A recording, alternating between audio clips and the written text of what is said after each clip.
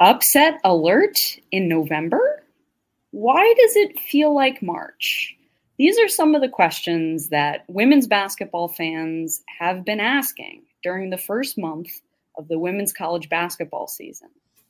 And I have the one and only Doug Feinberg here for a special episode of the Locked On Women's Basketball podcast to take us inside what's been happening within the AP poll and why. The Locked On Women's Basketball podcast, it starts right now. Ogunbowale for the win. Good! You are Locked On Women's Basketball, your daily podcast on women's basketball.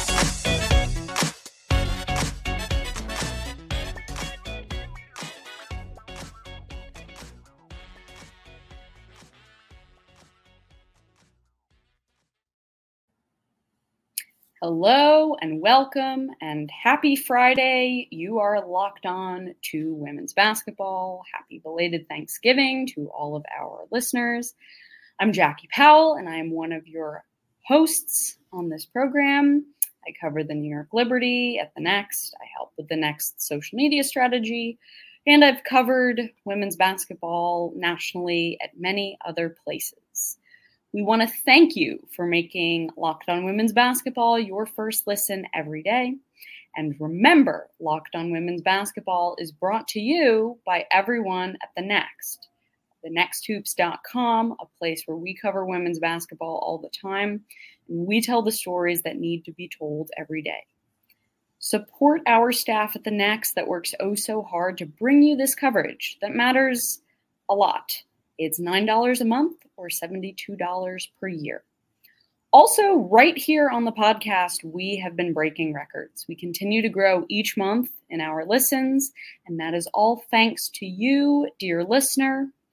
Remember that Locked On Women's Basketball is free and available on all platforms, including YouTube, Apple Podcasts, Spotify, and many more.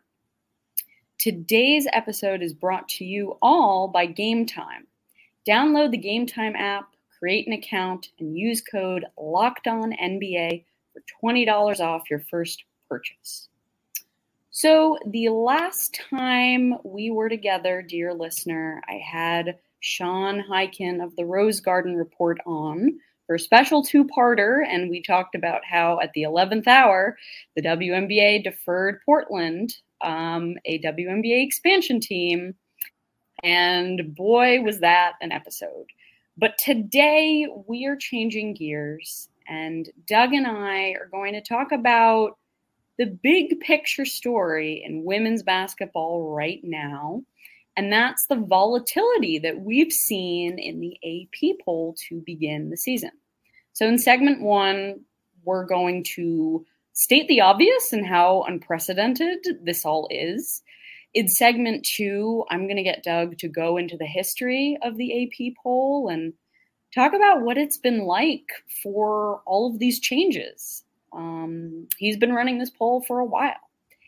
And then in segment three, we're going to get into the why and the how. Why is women's college basketball having this moment right now where people feel like it's March? So anyway, Doug, thank you so much for being here. Let's just start with what exactly has happened with the AP poll to start the women's college basketball season. Well, Jackie, thanks for having me and belated happy Thanksgiving to you.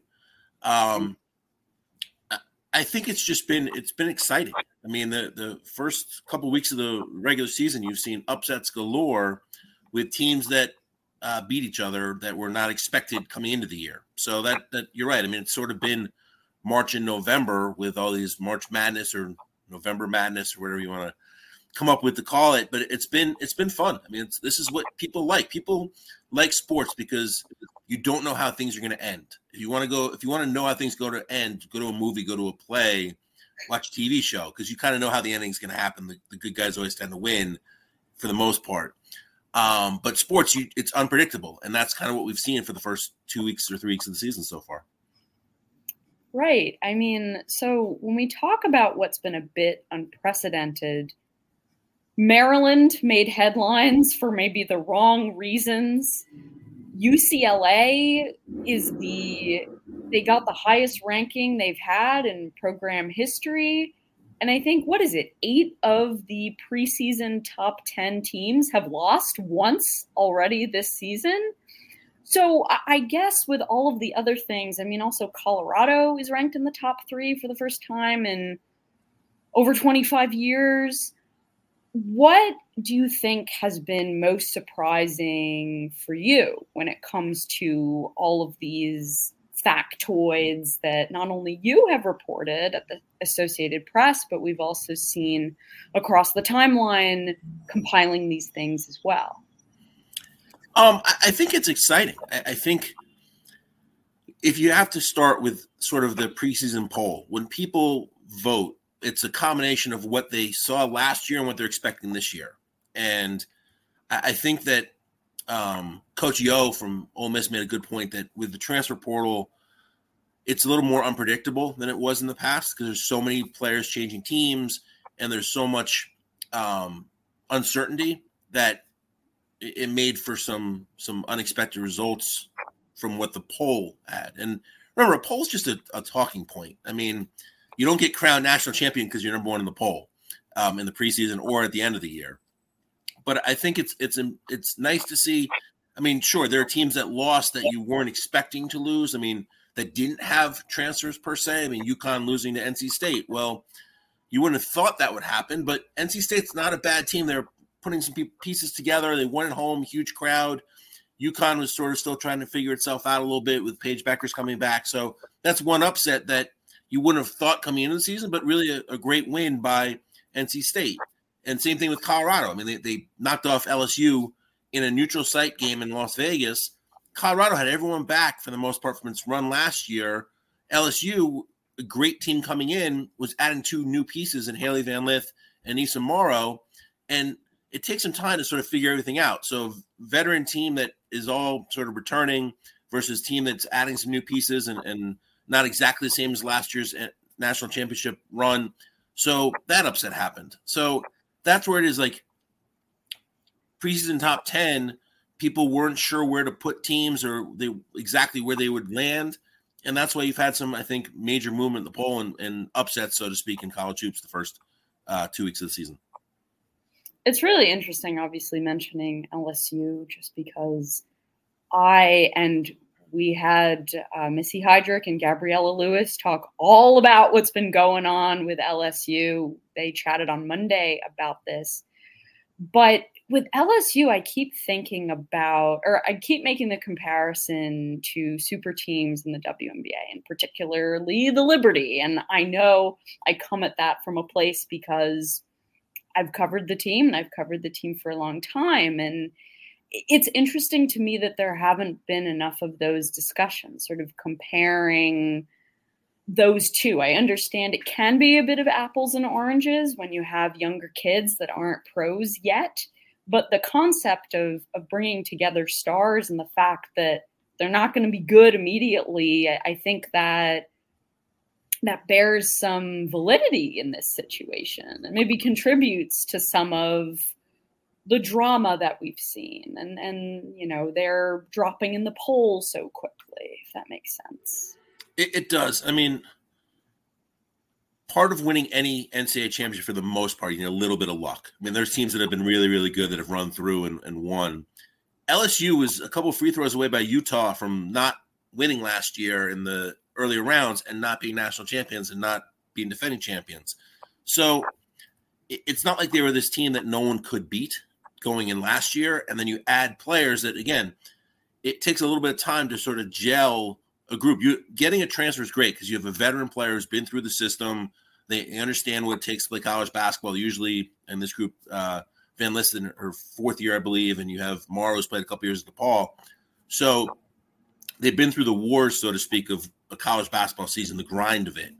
But you still have to gel them with players that they're not used to playing with, and a system they're not used to. And listen, you guys did a great job talking about the LSU situation on Monday, so I don't want to bring up all of that. But there's more pieces to putting groups together. There's only one basketball, and you have to make sure everyone's happy with that role they're playing with the one basketball. So it just takes time for teams to get together. And your analogy's not wrong. I mean, it took New York some time to sort of figure out who should be where, who's taking what shots when.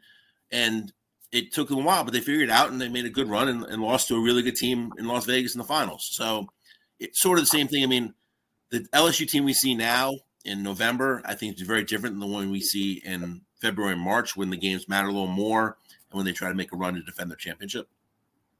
Absolutely. Absolutely. I mean, we won't get into how the culture, the locker room issues in LSU and how those are a bit different than what we see in the WNBA. That's a whole other conversation. But I think the one thing I want to ask you before we move on to segment 2, where we're going to talk about the history of this poll, is I guess what stands out to me about this is just how the Pac-12 is sort of making this interesting statement in its final year of existence. I mean, there was a point where the Pac-12 was undefeated. So I guess from your standpoint, when it comes to the Pac-12, do you think there's some sort of coincidence here with it being its last season of existence? Or why do you think there's so many good Pac-12 teams this year? Well, I'm getting older, so I forget some things. But I think the last year the Big East was in existence, the original Big East, the old Big East, they had a run of teams that were really good that I believe made the Final Four, and it was an exciting time for the Big East before it disbanded and re-emerged.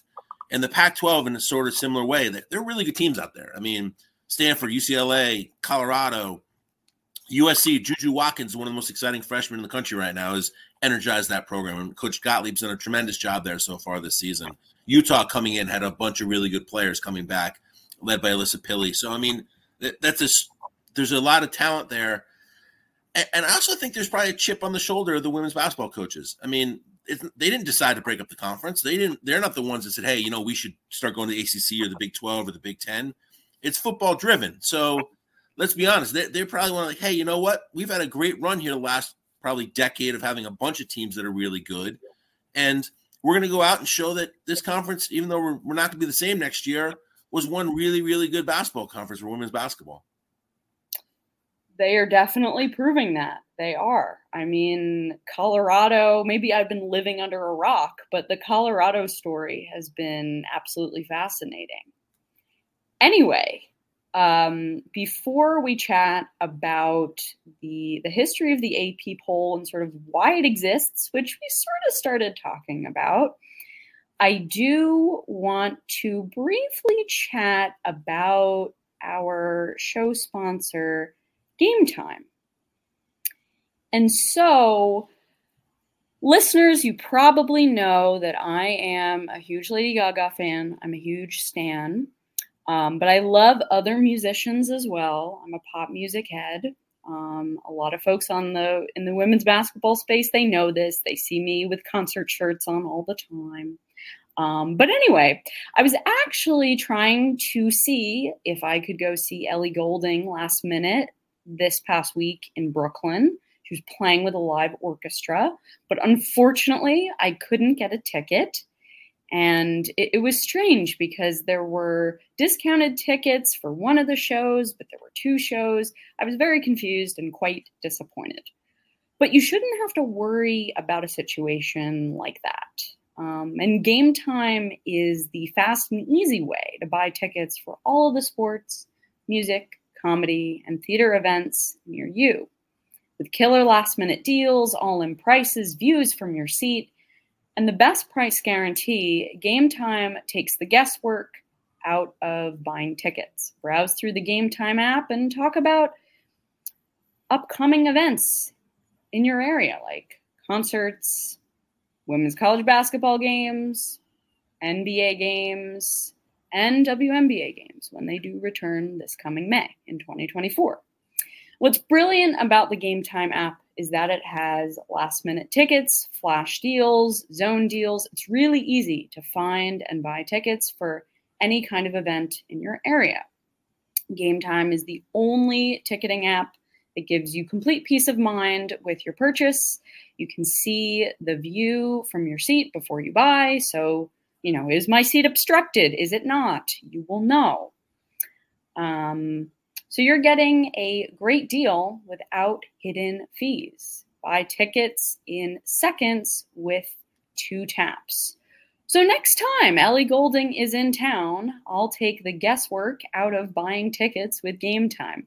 Download the Game Time app, create an account, and use the code LOCKEDONNBA for $20 off your first purchase. Terms apply. Again, create an account and redeem code LOCKEDONNBA for $20 off. Download Game Time today. Last minute tickets, lowest price, guaranteed. Well, thank you, Game Time. And yes, that Ellie Goulding experience was very disappointing. She has an incredible voice, and with a live orchestra, I'm sure it would have been an even better show.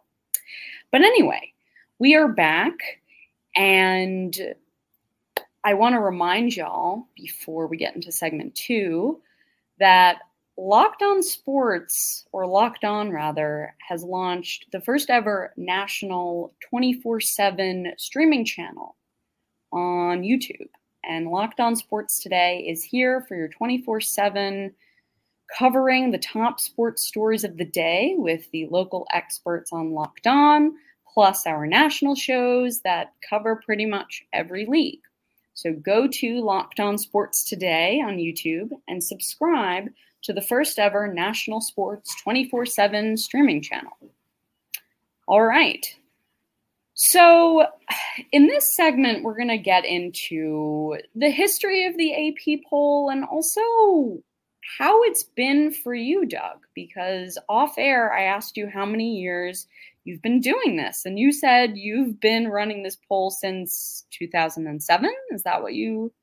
Yeah. 2007.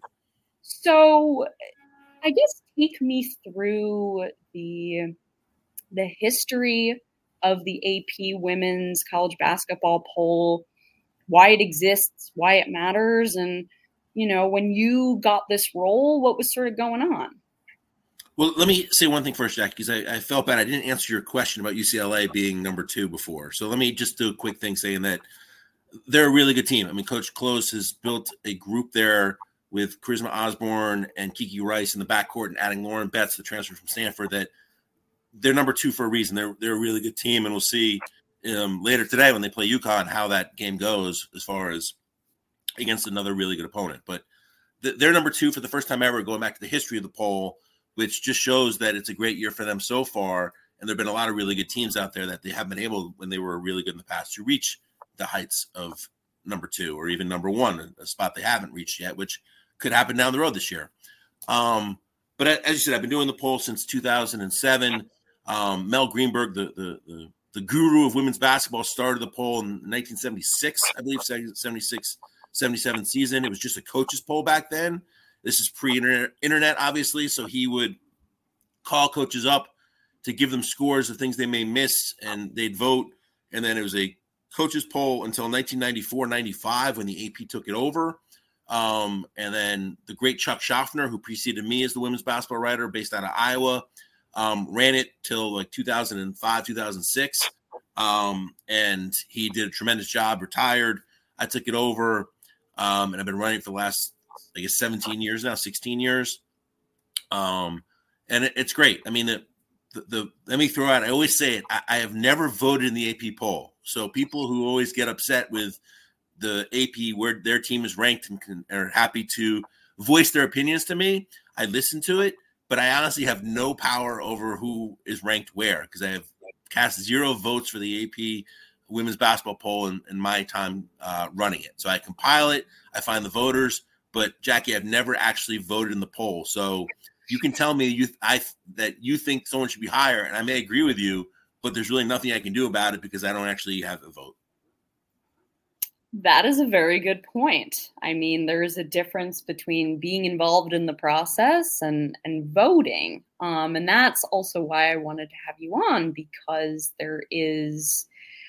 I think I wanted listeners to be able to understand sort of what this typically looks like. Because then in segment 3, we're going to, I guess, talk about maybe a little bit more about why this is happening. But I want listeners to understand what it's like to be organizing this thing, even, in a more typical circumstance. And then we'll talk about, what has this been looking like in these first couple of weeks when things have been happening that we've never really seen before. So basically in September, I sent out a note to all the voters from the year before and said, hey, are you interested in voting again this year? And to vote in the AP poll, your newspaper, TV station, internet site has to be an AP member, meaning that they get the AP service at some level. So that knocks out a lot of people that would be really good voters, but don't qualify for that because their company doesn't have AP, or not AP members, what they're called. So I get the list and they say, hey, I'd love to do it, or I can't do it. So I'll have a bunch coming back. This year we actually have 36 voters, which doesn't seem like that many, but when I first started, there was 50 and we cut down to 29 last year. So we dropped nearly in half over the last 16 years. And now we actually added some people to get back up to 36, which is a better number to me than 29.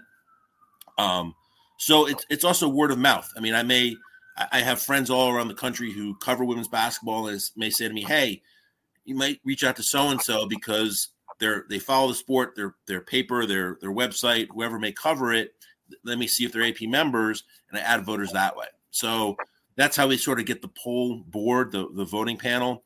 The nice thing is we actually have a website that they created a couple years ago. So voters can just input their vote each Sunday night. I send out a week's fair. So in case there's a game they missed, because there's obviously a lot of games each week, they can sort of catch up that way. I also show them sort of the next 5 so that the teams that might get in or may not get in the poll and that fared, and then they can vote. The poll closes usually at 10 o'clock on Monday morning. This year, the women's poll comes out first at noon Eastern time, and the men's poll comes out after at 1. They flopped it this year, which I think is pretty cool. And they vote, and then we have the computer system that tabulates everything, which makes my life easier. I'm not sitting there with a piece of paper going, okay, first place, second place, third place, because my math's good, but that just leads to mistakes. And then the computer system spits it out. And what's great also is that if you're a fan, you can go to the AP College Basketball Hub and see, okay, who did Jackie vote for this week if you were a voter? Who did Doug vote for if I was a voter, which, as I said, I'm not. But that way you can see who people voted for, and it's pretty cool. We're going to try to add some new things in the future. One of the great Twitter followers I have always says, why can't you put in sort of a denotation of who's new to the poll, which is a great idea. It's just a matter of technology that takes a little bit of time, and that's above my computer technology skills. We have people who are working on it, so we may have some new innovations next year. But that's sort of a typical week of how things happen. I usually have to chase down maybe 1 or 2 votes Monday morning, but the poll board's really good of getting in their ballots on time, which makes my life that much easier.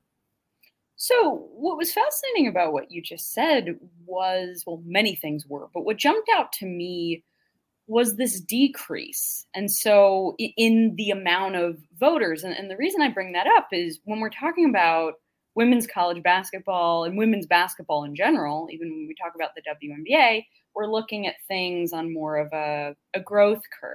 And so to hear that the numbers of the amount of people involved have gone down, what do you think the reason for that is? I think, listen, Chuck Schaffner, as I said, who did it before me, did a tremendous job of finding voters throughout the country. And I think newspapers have gone down, or I know newspapers have gone down in the last 15 years. So that cut out a lot of voters. Internet sites have popped up, obviously, but not all of them are AP members. So that makes life more difficult. There's been, as you said, and you're a great example of this, of more people covering women's basketball in the last decade. But we're not there yet with, unfortunately, them having full-time jobs at spots that are AP members. So I think that's why we've seen the decrease. But again, we went up 7 voters this past year. There's a couple more that I would have actually added, but it was past the deadline in the first 2 polls. And I don't think it's right to add somebody in the middle of the year, so to speak, as a new voter. I can replace somebody if someone, unfortunately, which I've had, retires or gets laid off. I'll try to keep the number the same, but to add people now, I think just would skew things a little bit. So that's a long-winded answer, but I think just the demise of the newspaper business in local markets has contributed to why the numbers unfortunately dropped from the 50 down to the 29 last year. Yep, the sad truth there. And I think it's important to distinguish that, to distinguish why that is and why the work that we both do and that this podcast does. And it all matters because of these forces that are trying to clamp down on it.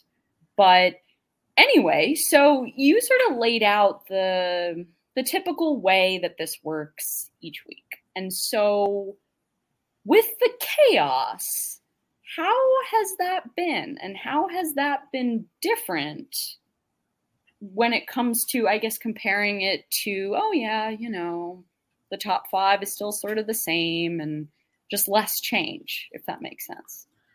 So I like order in my life, but I don't mind chaos in the poll, if that makes sense. Because if I've been doing this again for 16, 17 years. In that time, UConn had its dominant run of the 111 straight wins and then another run after that. And South Carolina had 38 straight weeks at number 1 that ended the preseason poll this year. And now they're obviously back there again. It's more exciting when there's stuff to write about. If it's the same team at number 1 every week and the top 5 doesn't change much, it makes for more of a boring story, if that makes any sense. I mean, obviously we write so we can make stories more interesting, but if it's the same team number 1 for 51 straight weeks or whatever it was for UConn's run, you can try to find stuff, but there may not be that really great nugget of a team jumping in the poll for the first time, which I've had many times, or UCLA moving up to number 2, or things that haven't happened before. So that's why I like chaos, because it makes it more exciting. People pay more attention. There's more buzz and interest when there's movement. I mean, it's natural that way. So when you think your team has a chance to make a giant move, it makes you more interested. If you know that the same team's always going to be number 1, 2, 3, 4, it's probably not as exciting as it could be when there is chaos. Yeah, I mean, it's really fascinating because you bring up UConn, and I was actually talking to a college student a couple of days ago, and one of his questions for me was, how did women's basketball really begin in the mainstream? And I was like, well, that goes back to the UConn and Tennessee days. And people, all the detractors and haters made those arguments like, oh, dominance, is it really good for the sport? Are we supposed to pay attention to this if it's the same thing happening over and over again? And then, of course, you make the argument, well, dynasties are really good for sports and really good for coverage. But it's interesting that we're seeing it swing the other way. And I think that represents obviously the evolution of the sport. We talk about that all the time. But I'm also curious about what it's been like. Have you been communicating with the poll board or voters when some of these upsets happen? Like, has there been an example where someone has some difficulty and is like, well, I don't really know where they're going to go here? I every week when I send out the fair, I send a little note up top saying, like, the first week this year is like, well, welcome to college basketball this year. It's chaos week already. We've only played 5 days of games or 6 days of games. So from that standpoint, I mean, I know in a week that when we saw 7 top 10 teams lose or 8 of the top 14, it's going to be chaos. And I've had conversations with voters. I don't want to obviously name names here, but there are people who go, wow, this is a crazy week. And what would you do? I was like, listen, trust where you think teams go. And I think early season's easier in a sense because there isn't a resume. And we saw, we'll talk about it, I'm sure, in a little bit, but the jump of Colorado, they went up 15 spots when they beat LSU. Well, that can happen in the first 2 weeks because there isn't a resume where you go, they've already played 20 games or 15 games, so they're 13-2. Well, what does one win really focus on out of the 16th game they played when they had a resume already versus they played one game and they beat a team that was number 1. Well, we probably had them underseeded, so we should probably move them up in the rankings a bit. And that's why you saw some crazy jumps of Colorado, Kansas State jumping in the poll this week after their win over Iowa. You had the win of NC State beating UConn jump them in the poll. So early on, there's sort of like that isn't a resume for teams, so to speak. So that's why you see some early jumping around and more chaos. I think once the poll happens, and it works both ways. I mean, people have complained, well, why did Team X beat Team Y, yet they're seated below them or they're ranked below them? Well, in February and January, they've already played a bunch of games. So is it one game you're looking at, or you're looking at the whole resume for the season? And I see both sides of it. Again, if I ranked it, I would have my own opinion on it, but I trust people. And I've said this over the time to people, like, listen, you have a team ranked here that lost 2 games this week, and like, oh my God, I missed that they lost that second game. Or maybe this team, like, you might want to put them a little bit higher. Just, did you know they beat Team X and Team Y? Oh yeah, I missed that. So that's how I may have a little bit of influence on teams, but I'll never say, hey, you should rank this team 5th, you should rank that team 8th, you should rank that team 25th, that team shouldn't be in the poll. So I'll offer some general guidance, but I wouldn't try to sway a voter's opinion of where the team should be ranked at all in the poll. It's their thought, and they ask for some help sometimes that way, but it's never a what do you think? How'd you vote them? So just do what you think is right, and it's your opinion. So that's the thing. No one can argue. You can argue with an opinion, but it's your opinion, and in your mind, it's the right opinion. So, yeah, no, it's quite fascinating. I mean, there isn't something like this in the WNBA. There are many people who do power rankings, but it doesn't have as much of a significance as this. I think the closest thing is when we talk about season-ending awards, and there's so much chatter and so much debate, and who was the person who put Asia Wilson in 4th place? I mean, that's the parallel I see there. But okay, so coming up, we're going to talk about the big why this is all happening. And also I want to discuss quickly this word that people tend to use when talking about women's basketball right now, and that's parity. And I sort of want to challenge that a little bit as it relates to what we've been seeing with the poll. But first, I want to remind y'all about our wonderful sponsor, FanDuel. And so I have to be honest, I have not really watched football closely since I want to say 2017. So apparently a quarterback who has the same last name as a very famous actor is playing quite well for my New York Giants. It's quite interesting. Will he throw another 3-touchdown game? We will have to see. But you can score early this NFL season with FanDuel, America's #1 sports book. Right now, new customers get $150 in bonus bets with any winning $5 money line bet. That's $150 if your team wins.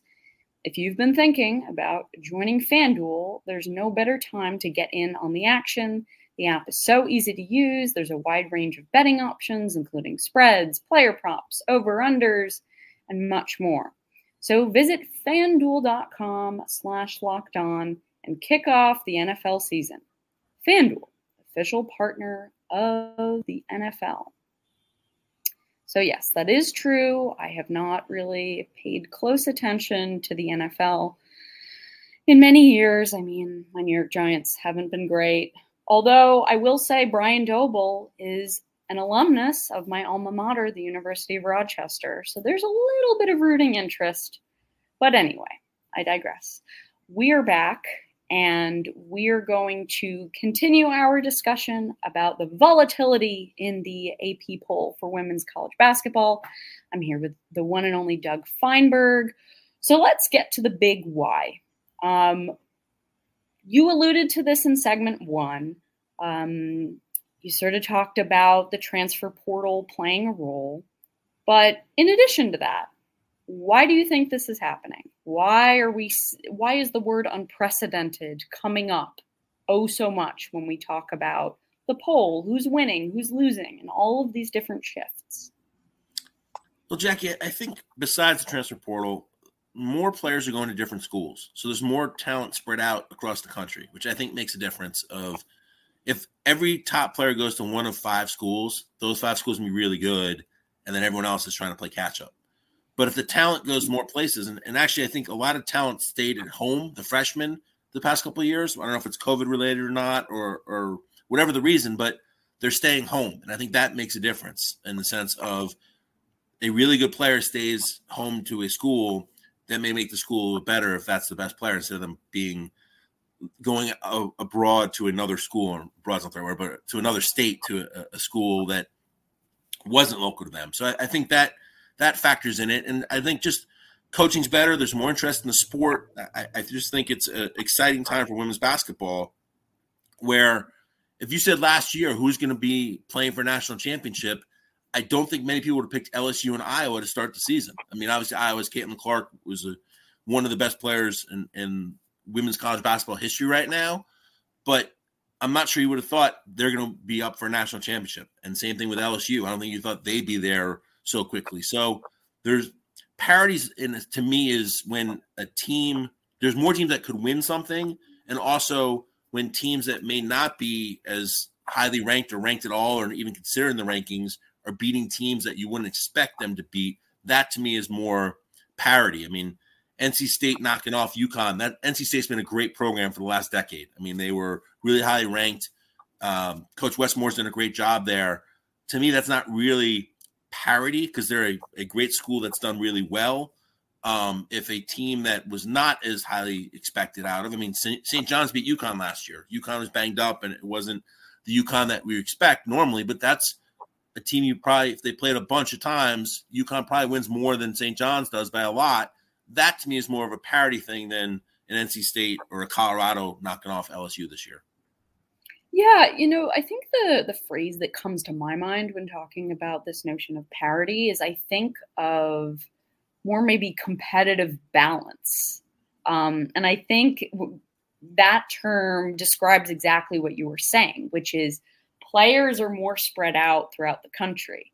So the talent is more, it's less saturated in certain locations. But talent being spread out, that doesn't necessarily mean equality, equal talent in every conference or every across every team. It just doesn't work like that. So I think, I don't know. When people say parity, I'm going to say, well, maybe more competitive balance. That's sort of how I'm going to refer to that. And I guess something I also want to know from you is, are there common threads that you've noticed between the teams that have lost? I mean, the big ones, we've talked about LSU, talked about UConn. I mean, there's Iowa, Ohio State, Tennessee, and Utah. Those are teams that people didn't think would have one loss by now.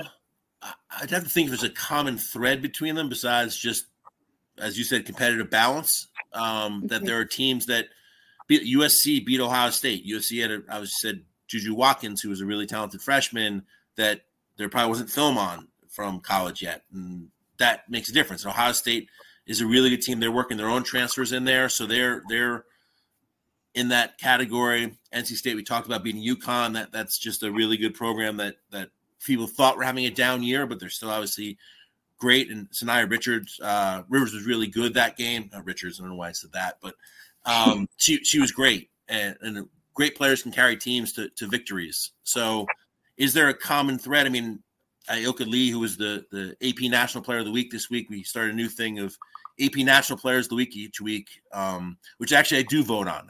That's something I actually do vote on. So we have an AP panel that does it. There's about 8 of us. We choose a Player of the Week. Caitlin Clark was the first one after their great win over Virginia Tech when she dropped 44 and then triple-double the second game.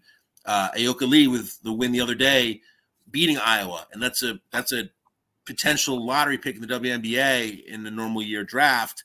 Who's Iowa's Achilles heel? They don't have Cezanne in the post anymore, so a good post player caused trouble, and Clark had an off day shooting wise. So things can happen. I mean, this is again a Power 5 beating a Power 5. So I wouldn't say that these upsets that we've seen in the poll so far have been teams that no one thought could be decent this year that are winning games. Your competitive balance, I think, comes into play there more than a team that, if LSU had lost one of its games to Southeast Louisiana or to one of these schools that you would not expect that are making their guarantee money that you see in football all the time, that teams are getting paid to play each other, and men's side, there's more money there as well. That to me would be more of like, that's kind of a little strange that those teams do that. I mean, Davidson went down and beat Duke at Duke. Duke is a decent team, as we saw when they played Stanford to overtime.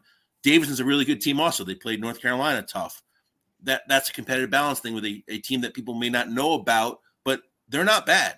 Princeton almost beat UCLA. Princeton made a nice run in the NCAA tournament the last couple of years. So those are games that you think, wow, that would be really interesting if they had pulled off those wins, but we're getting closer. We're just not 100% there yet, where like there's a common thread of why LSU, UConn, Iowa, Utah, all those teams lost. I don't think there's a common thread yet, but just showing more of the competitive balance that you're talking about. Yeah, I mean, I also think that there's like a stigma associated with when you lose one game and it's not necessarily the most meaningful. I mean, there were times during the UConn Breanna Stewart years where UConn had won. I mean, I don't remember how many games it was in a row, but this whole notion of being undefeated and not having a loss, I mean, it meant so much when there was less competitive balance. And so the question I think about now is, does it really matter? Does it really matter that, okay, Iowa isn't undefeated anymore? Like, I don't think that really tells you if a team is going to be really good or if a team is going to make a deep tournament run. But that's just me. No, I think you're right, because if you're a coach, you'd rather lose a game in November and December when you're playing a good team to sort of expose yourself, what you need to work on for conference play. And then in conference play, everyone knows you well. So to run through your conference undefeated is not easy by any stretch, no matter how good your team is. So you're getting ready for that. And then conference play gets you ready for the NCAA tournament, where you just got to win 6 games in 3 weeks to become national champion. So it's sort of building on each other. And you're right. Well, we were spoiled with what UConn did. That's not the norm. The teams don't win 111 straight games. It just doesn't happen.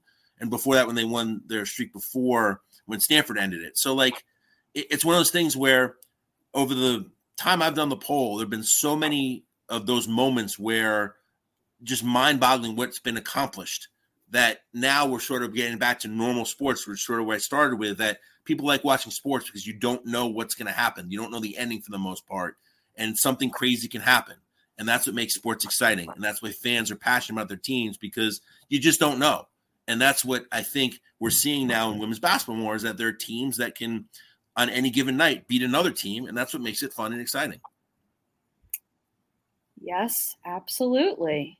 And so on that note, I want to thank everyone for making Locked On Women's Basketball your first listen every day. This was so much fun. I want to give a huge thank you to Doug for hopping on the show today. Follow him at Doug Feinberg on all of the interwebs. I use the term interwebs because I think that's ridiculous. And read his work on apnews.com. Is there another place besides that, or that's the main one? Mm-hmm. And also, Locked On has launched its first ever national sports 24/7 streaming channel on YouTube. Locked On Sports Today is here for you, covering the top sports stories of the day with the local experts on Locked On, plus the national shows covering every league. Go to Locked On Sports Today on YouTube and subscribe to the first ever national sports 24/7 streaming channel. Yes, that is very exciting. Anyway, to all of our listeners, we hope you have a wonderful rest of your Thanksgiving weekend. This is Jackie Powell and Doug Feinberg. And we are signing off.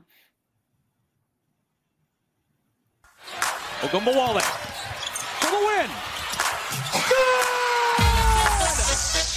Good! You are Locked On Women's Basketball, your daily podcast on women's basketball.